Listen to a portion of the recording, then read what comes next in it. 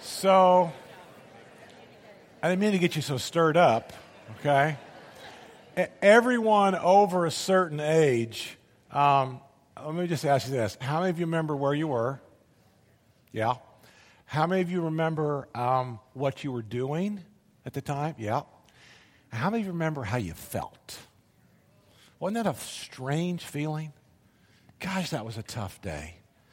I was actually there. I think I've told you that before.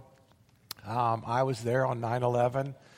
And I had a prayer partner in Memphis, and this was 15 years ago. We would meet twice a month, and we would meet at his house. He's a food broker, and so he worked out of his house. And so we'd meet at his house twice a month, and we'd pray like from 3:30 to 4:30 twice a month. And I saw a book on his nightstand, and the book was by Jim Cymbala, and it was about the church there in New York City. And I just flippantly said, gosh, I'd like to visit that church sometime. And Mike's the kind of guy that when you say something like that, he doesn't just dream about it. I mean, he buys tickets and then tells me we're going. Okay, that's the kind of guy Mike is. And so sure enough, we were there. And we fly in on 9/9, and I remember looking at the Twin Towers as we're flying in. And that whole Monday then, we were all around, going to different places. Went to the Yankees game Monday night. I'm with you, bro. I'm not a Yankees fan, but, you know, there's grace and mercy at church. So anyway, we went to the Yankees game on Monday night, and then went to an Italian restaurant after the game. We got back to our hotel like at 1:30 in the morning. The next morning, we're going to Wall Street, Financial District, and just to say that we've done it, we're going to ride the elevators clear to the top. That was our goal. And he said, do you want to sleep in? Do you want to go early?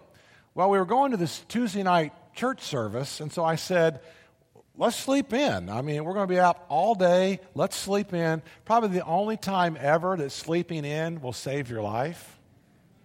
And it did. And so we wake up, you know, with a loudspeaker in our room. Get up, get out, you're under a terrorist attack. Get up, get out, you're under a terrorist attack. Mike jumps up. He's in one queen-size bed. I'm in a queen-size bed on this side. He jumps up, pulls open the curtains, and sure enough, the smoke is just billowing. About that same time, somebody's beating on our door. Get up, get out, get out. And so I don't know why, but I asked the guy if I could get a shower. True story. And Danita said, you're not right. What were you thinking? That's not the first time she's told me I'm not right. But I was thinking if we're under a terrorist attack, we're going to be out of our room all day. And I at least want to be clean, okay? And so, you know, that whole day and that whole event, and it took several days that we finally were renting a car.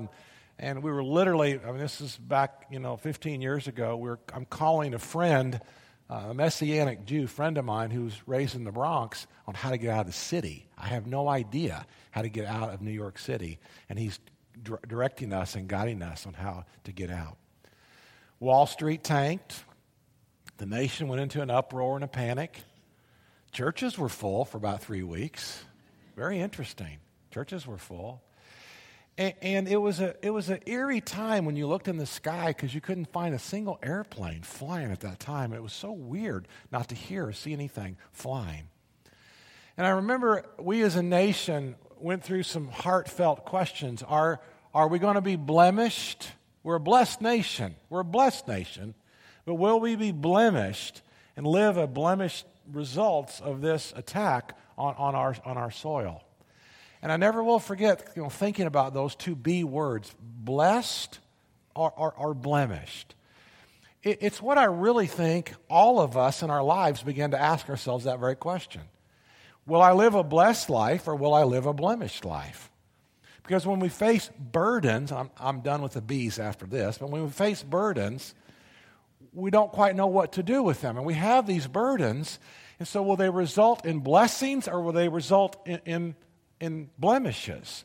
And because I have blemishes, am I then forced to live the rest of my life as a blemished individual? Well, you know how most of the time, not most of the time, but oftentimes the Bible is rather confusing. Sometimes the Bible is really hard to understand. Today is really simple. If you want to live a blessed life, These short 6 verses tell you how to be wise. Wise up and how to live that life. If you want to live a blemished life and your burdens are going to get you and sink you, this passage of Scripture, 6 short verses, tells us exactly how to live in that blemished path. And so this morning, I don't know your church background. Maybe you're new. Maybe you lost a bet. Maybe you're here because she's cute. I don't care. Okay? But for whatever reason that you're here, this is as crystal clear as it ever gets. It is so simple this morning. I think you want to live a blessed life. I think that's why you're here. I think that's why you fought the traffic and came to this service. And I mean, you're at this moment. You want to live you want to grow in your relationship with God. So what I want to do first of all is, again, I want you to stand up again. You don't have to say anything. Just stand up again. And I want us to read these 6 verses. It's Psalm 1. We're in a series right now called Wise Up. These are 6 great verses. I'll read them. Just follow along with me on the side screens, if you will. Here we go. Blessed is the one who does not walk in steps with the wicked, stand in the way that sinners take, sit in the company of mockers, but whose delight is in the law of the Lord, and who meditates on his law day and night. That person is like a tree that's planted by streams of water, which yields its fruit in season, and whose leaf does not wither, and whatever they do prospers. Not so the wicked. They are like chaff that the wind blows away. Therefore, the wicked will not stand in the judgment, nor sinners in the assembly of the righteous. For the Lord watches over the way of the righteous, but the way of the wicked leads to destruction. Okay, have a seat. Grab your bulletin. We're going to fill in some notes, fill in some blanks. How do we live the blessed life? If I want to live a blessed life, if I want to fulfill a blessed life, I got burdens. I've already had some blemishes, and we all got blemishes. We all got burdens. Everybody in the room struggles with something. You've struggled with something. You're still struggling with something today. There's not a one of us in this room that doesn't have some kind of junk going on. But how do we go forward with the blemishes and with the burdens? I want to be blessed, right? How many of you in the room want to be blessed? Okay, anybody want to be losers? I want to be a loser today, okay? I came to church to be a loser. No, you want to be blessed, right? All right, here we go. Here's the first, verse 1. Psalm 1, verse 1 says this. You can fill in the blanks. You can see them. You can read. He says, blessed is the one. He starts off with that very word. This is the first psalm.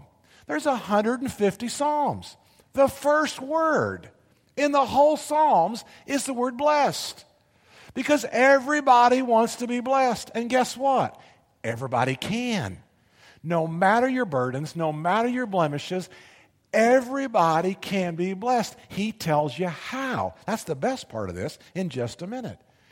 He says, blessed, doesn't matter if you're male, female, young, old, doesn't matter. You qualify to be blessed. Blessed is the person, blessed is the one, and he gives us 3 of these steps. Now, what's interesting is he starts off like amped up, and then kind of comes down, but all 3 of these will get you on the wrong path. He starts at like level 10. Blessed, you want to be blessed? Well, here's what you don't do. Number 1, you don't walk in step with the wicked. Now, I want to tell you again this. I've said this before. There's only 3 kinds of people, wise, foolish, and evil. There's only 3 kinds of people in the world. Every person you ever meet fits into one of those 3 categories. Wise, foolish, or evil. There's only 3 kinds of people. Now, there's different degrees of wise people. There's different levels of foolish people. There's different levels and degrees of wicked people. But there's only 3 kinds of people. He starts off with the worst kind. The worst kind, they're walking. These are people that like to walk. They come together. They purposely move toward doing wickedness. Blessed is a person who's not, I mean, it's like you're the village idiot if you do this. You got to stay away from those who are wicked. So you're blessed if you're not walking with the wicked. But look, catch the next part. Not only are you not to walk, you don't even stand. You don't even hang out. You don't stand in the way that sinners take. Now, why does he say that? Because sometimes our friends are people that we just stand with. And even if our friends are doing things that aren't good or aren't right, we think, well, maybe we should stand with them. Here's the problem with that. If they don't care about their health, they're not going to care about your health. If they don't care about their money, they're not going to care about your money.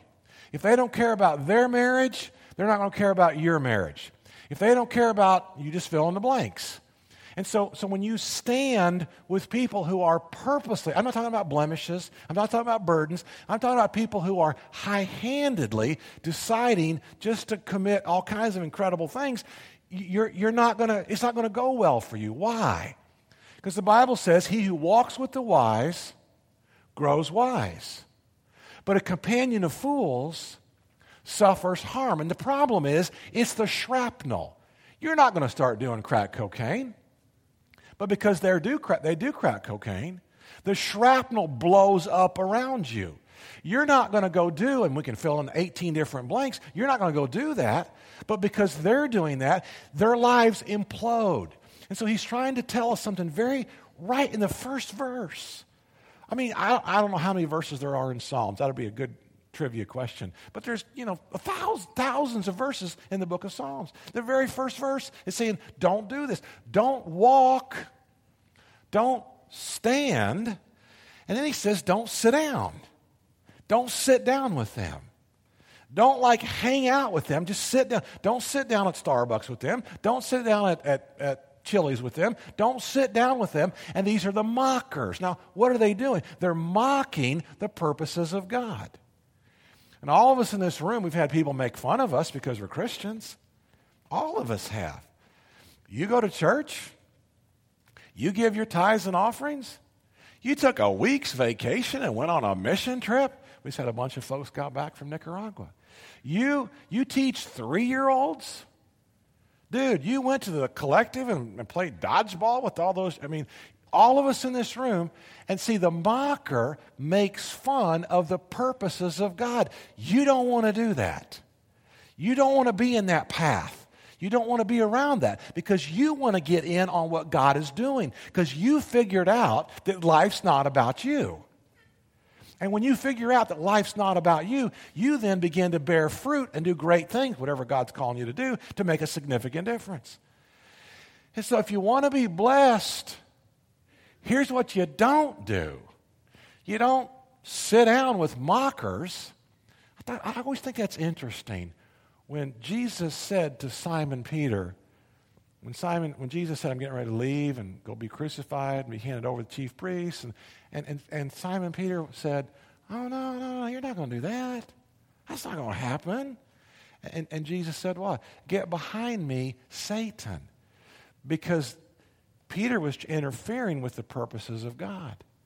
Now, ironically, when Judas betrayed him for 30 pieces of silver, and Judas comes walking up in the garden, Jesus called him friend. Because he was fulfilling a purpose from the prophecy of old. And so you want to be, you can think about that all day long if you want to at Chili's, okay? You go ahead and think about that. I'm not going to give you the answer to that. The purposes of God. So you won't be blessed if you do those things, but here's what he says in verse 2. Verse 2 says, well, let me show you this. I forgot that. Show me your friends, I'll show you your future. Yeah, go ahead and do that. Thank you. I've said that many, many times, and it's so true. It's so true. Show me your friends, I'll show you your future. Because people around you always, always, always influence you, good or bad. Okay? Verse number 2. Verse number 2 says, okay, don't stand, don't walk, don't sit, but here's what you do.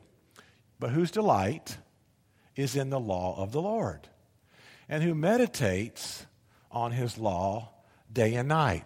And so what is the psalmist trying to teach you? The psalmist is trying to teach you that every problem in your life is answered in this book. You got marriage problems? It's in this book. You got parenting problems? It's in this book. You got money problems? It's in this book. You got conflict relationship problems? It's in this book. Every problem that you and I ever face is in the book. And so he's trying to tell you and I that the answers to your life and my life, to the blessed life, the answers are in the book. And so he's imploring you to learn to, number one, to delight in it. Now, why wouldn't we delight in it? Well, we wouldn't delight in it if we didn't think it had value. And so you delight in what you value, and you value what you delight, right? That makes perfect sense. And so the only reason you wouldn't delight in it is because you don't really think it has that much value. Well, let me ask you this question. How much value does watching TV have? Now, it has some. The Colts play at 4:25 this afternoon. That's God's will for me to be at the table. Nobody die today. If you die tomorrow, that's fine, but don't die this afternoon. I'm kidding. Okay, I'm kidding. How much value is there in watching TV? There's some. You can learn some stuff, right? How much value is there in reading the newspaper?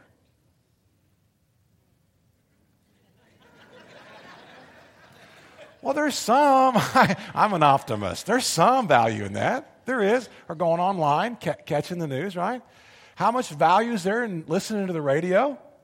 How much value is there in reading some novel, some romance thing? I don't know, whatever you read, right? Maybe some, I don't know, maybe some. Here's what I do know.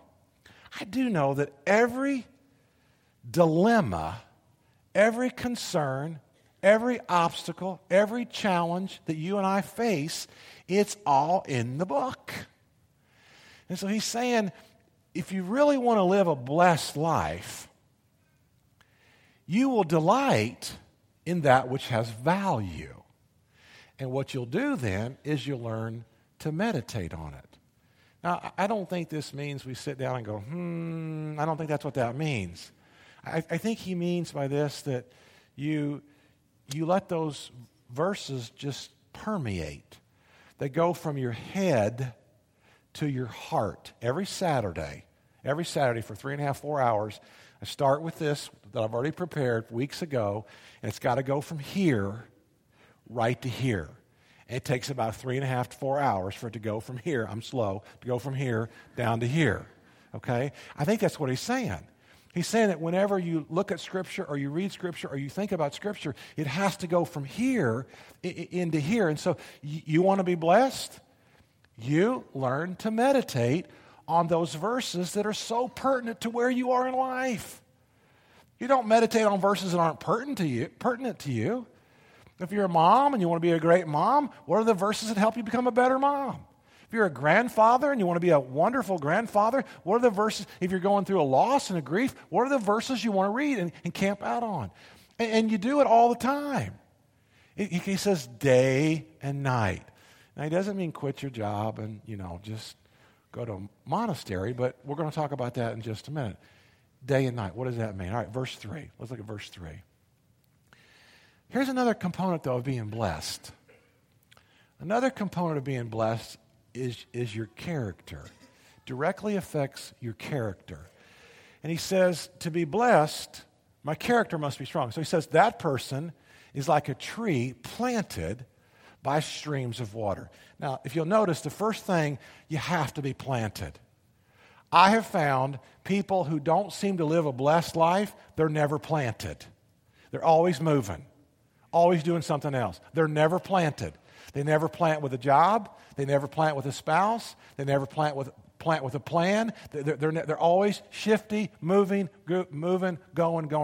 If you want to be blessed, it appears from Scripture that you've got to have both roots and wings.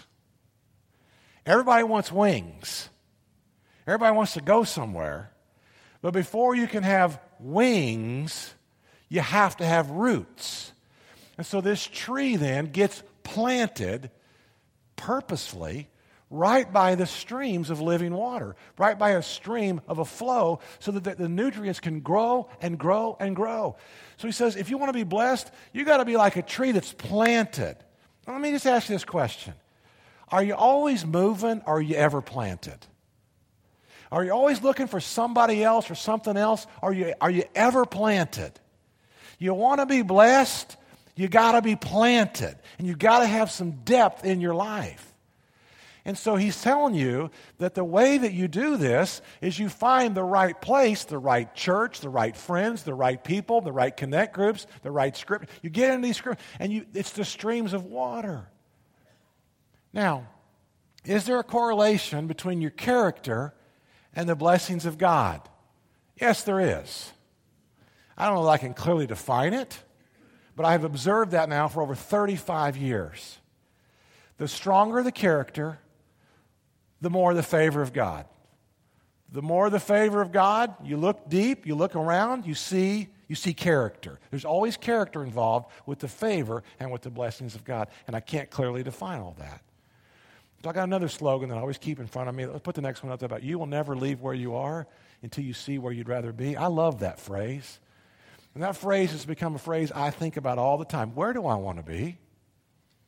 See, you will never leave where you are in your character until you can see where you'd rather be. If you want to be a person that's honest, you've got to see yourself as an honest woman or as an honest man. If you want to be a moral person, you've got to see yourself as a moral man or a moral. If you want to be an honest man or an honest woman, you've got to see it. That's the goal. I want to be that kind of a person. And you'll never leave, folks, where you are today. You'll never do anything differently. You'll stay the same. You will stay stuck the rest of your life until you see where you'd rather be. So I'm constantly thinking about, here's where I am. That's not really good. Let's see where I want to be. And then meditate on those verses that can get me from here to get me to there. That's the growth. That's the transition. That's the fun part. So you'll never leave where you are. I want you to think about that today too. Okay? All right, let's go back to verse 3. Verse 3 says this. See, the last part of this, verse 3, talks about fruit. And so the tree that's planted by the streams of living water, it's fruitful. Now, I asked this question in first service, and I said, I asked the question, I said, anybody like to eat rotten fruit? And this one guy about the second or third row said he did. So I'm afraid to ask that question. There's twice as many of you in this room. Anybody in this room like to eat rotten bananas?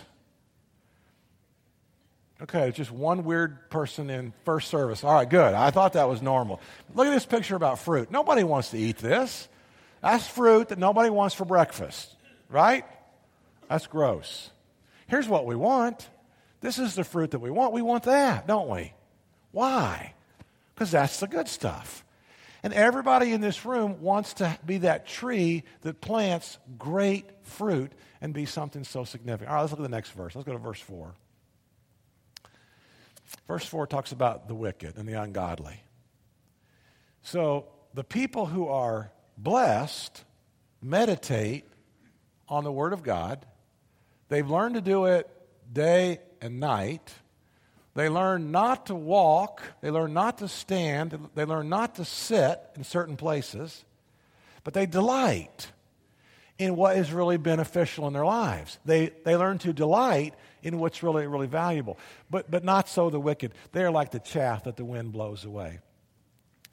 I don't know if chaff means much to you or not, but I got my first experience with chaff with my Grandpa Smith. And my Grandpa Smith, my mom's dad, he would grow popcorn. He'd grow all kind of corn, and all. He had a corn sheller. But the popcorn ears are too small. The popcorn ears won't go through the corn sheller. You put the ear through the corn sheller, the popcorn ear, and half of it's still on the ear. And so what you have to do there is you have to do it by hand. And so I'll never forget when Grandpa and he thought this was a good idea, we did it inside in the kitchen. And we are shelling popcorn in the kitchen for hours, and chaff is everywhere. Chaff's on the ceiling, chaff's on the stove, chaff's on the floor. My grandmother comes in there. She was Cruella de Vil at that moment. She was so mad. We had chaff. That house been sold, torn down, still has chaff coming out of it after all these years. And the point about that is the righteous are planted, but the wicked are they're floating. They're like chaff. there's no roots. There's no anchor. There's no stability. And he says, not so the wicked. They're like chaff that the wind blows away. Look at verse 5. The ungodly will have eternal problems. Therefore, the wicked, they're going to not stand in the judgment seat, nor sinners in the assembly of the righteous. So the wicked have problems. But this is what you want. You want verse 6. Verse 6 is what you want. You want the top part of verse 6. For the Lord watches over the way of the righteous. Let me do this again. For the Lord watches over the way of the righteous. Say that with me. For the Lord watches over the way of the righteous. Folks, that's you in this room. You want that. You want the Lord's hand of favor on you. Everybody in this room, I think, wants that deeply and dearly. I told you a story last week about one of my prayer partners, and I want to just share a quick one about the others. There's 3 of us that meet. But here's my question to you, first of all. What if you really got serious about the Scriptures? What would your life be like if you really started to meditate on the Word of God? What would your life be like if you started to delight in the Scriptures? What would your life be like if you started to become planted by the streams of living water? What would you like? What would your life be like? Would your life be better? Would you be worse off meditating on the Scriptures, or would you be better off? Would you be worse off by delighting in the law of the Lord, or would you be worse off? And so again, you will never leave where you are until you see where you'd rather be. You will never leave where you are until you see where you'd rather be. And my job is to help you see it. My job is to help you see that there is a better life and God has more in store for you. So this friend of mine, he tells this story publicly, but he said he was a worrier. A scale of 1 to 10, 1 being low, 10 being high. He said he was an 8, 7 or an 8. He worried about different things, has his business, family. He was a 7 or an 8. So he decided to leave where he was. He could see where he wanted to be, and he didn't want to stay at that same level and place for the rest of his life. So he began to take verses on worry, and he committed them to memory. He did this for years. He would take a scripture verse, memorize it, meditate on it, camp out on it. Take another scripture verse on worry, memorize it, camp out on it, and meditate on it. And he said now, in his life, he's a 2 or a 3. He's gone from a 7 or an 8 down to a 2 or a 3 because of him meditating on the Word of God. Isn't that a cool story? I remember when, about 13 years ago, I moved down here, and I was actually here 6 months without Danita, Erica, Ethan, and Emily. Now, they would come, every 3 or 4 weeks, and one time we were separated for 6 weeks, which was terrible. But for 6 months, I was down here without them. And I can remember, having these conversations with God, like, hey, why don't you sell my house in Memphis? I'm a family man. And hey, God, I'm your boy. I'm down here, to serve you. Sell my house. And I remember, and what I did every day is I turned the Psalms on every night. I went to sleep every night with the Psalms on, and I woke up every morning, and these are back in the days with those discs, and I put the Proverbs on every single morning. And I've learned to sleep. I had about a 10-year run where I didn't sleep well, from probably 35 to about 45. In the last 7, 8 years, I wake up and I got a verse. I had to use that verse, and I quote that verse, and I quote that verse. It's exactly what I did when I was here all by myself without Danita. And the verse I always quoted to myself walking on the beach or waking up in the middle of the night was, those who put their hope in you will not be disappointed. Those who put their trust in you will not be disappointed. And I learned that the quoting of Scripture probably reduced my blood pressure, but it allowed me to go back into a deep, deep sleep. And now after all those years, I wake up early in the morning, but I pray, I quote Scripture, and I wake up several hours later. I don't even know who I am or where I am, and I'm drooling everywhere. I go back into a deep sleep because of the Scriptures. Day and night, they have the power to give you this incredible peace. I I had the wonderful privilege, Denise and I did, and there's a lady in our church for years, and she was 99 years old when she died. And we got to know her when she was 88 years old. And fascinating woman.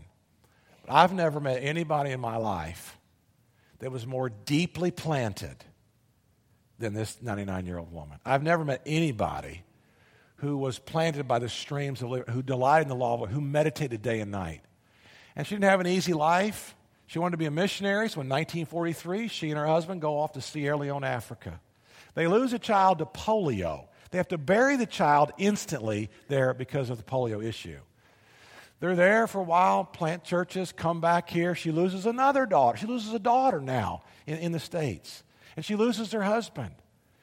And in her late years, 97, 98, she's at a good nursing home in our community. But she's got a roommate that's just about as cantankerous as can be. And the roommate's out to get her at age 97 every single day. And the roommate's fighting with her every day. It was an incredible story. They got her moved to another room. But my friend's passion for Scripture kept her sane and sanity throughout that entire time. Toward the end of her life, she was 98 years old. And I'm in the nursing home with her. Danita's there. Danita would see her regularly. I saw her occasionally. But I was there that one day, and Danita said, read Isaiah 53. She loves Isaiah 53. So I got my phone, and I got the YouVersion on my phone, so I'm reading it off my phone. And as I start, the Isaiah 53, about to verse 3, I can hear her saying something. And I'm thinking to myself, what in the world is she not? She fell asleep. She's not with me. She's quoting it.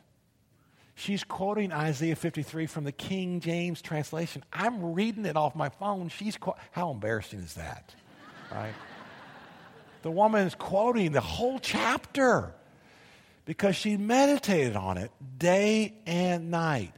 And though her body failed her those last several years, boy, her mind was crystal clear. Her mind was sharp.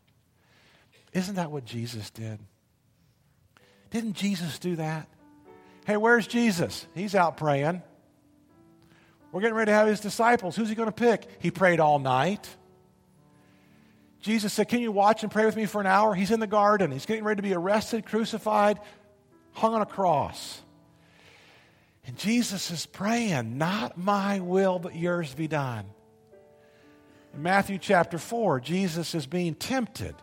And every time he was tempted, he quoted Scripture. Every time he was tempted, he quoted Scripture. Every time the devil tried to get him, he had a Scripture verse. If you could learn to think through the lenses of Scripture, would your life be better? If you learn to meditate on the Word of God, pick your verse, pick your topic. Pick what's pertinent to you. You will never leave where you are until you see where you'd rather be. Where would you rather be? To let the blemishes just burden us down so we can't even function and operate? Or do we want to soar in the blessings of our Heavenly Father? Jesus says this in John chapter 15. He said, remain in me as I also remain in you. No branch can bear fruit by itself. It must remain in the vine. Neither can you bear fruit unless you remain in me. I'm the vine, you're the branches. If you remain in me, and I in you, you will bear much fruit. Apart from me, you can do nothing. If you do not remain in me, you are like a branch that's thrown away and withers. Such branches are picked up, thrown into the fire, and burned. But if you remain in me and my words remain in you, ask whatever you wish and it will be done for you. This is to my Father's glory that you bear much fruit, showing yourselves to be my disciple. Figure it out. Figure out what works for you. I do it on my phone a lot. I love my phone. My phone reads to me. Figure out a time when you can read. Figure out a time when you can listen. Figure out your verse. Figure out your topic. Where are you that you've been stuck? Where do you need to grow? Figure out the verse you need to memorize. What is it that you need to say in the middle of the night when you're awakened with fear and anxiety and trouble and turmoil, what's your key verse? Meditate day or night on the law of the Lord. And it will benefit you far greater than you could ever dream or you could ever imagine. Will you stand with me? I want to ask our prayer partners to come down front. The place to always begin is with Christ. We must begin with Jesus. Jesus died, that Isaiah 53, a substitutionary death for you and for me. Where, if you've never given your life to Jesus, this is the time to do it. This is the morning to do it.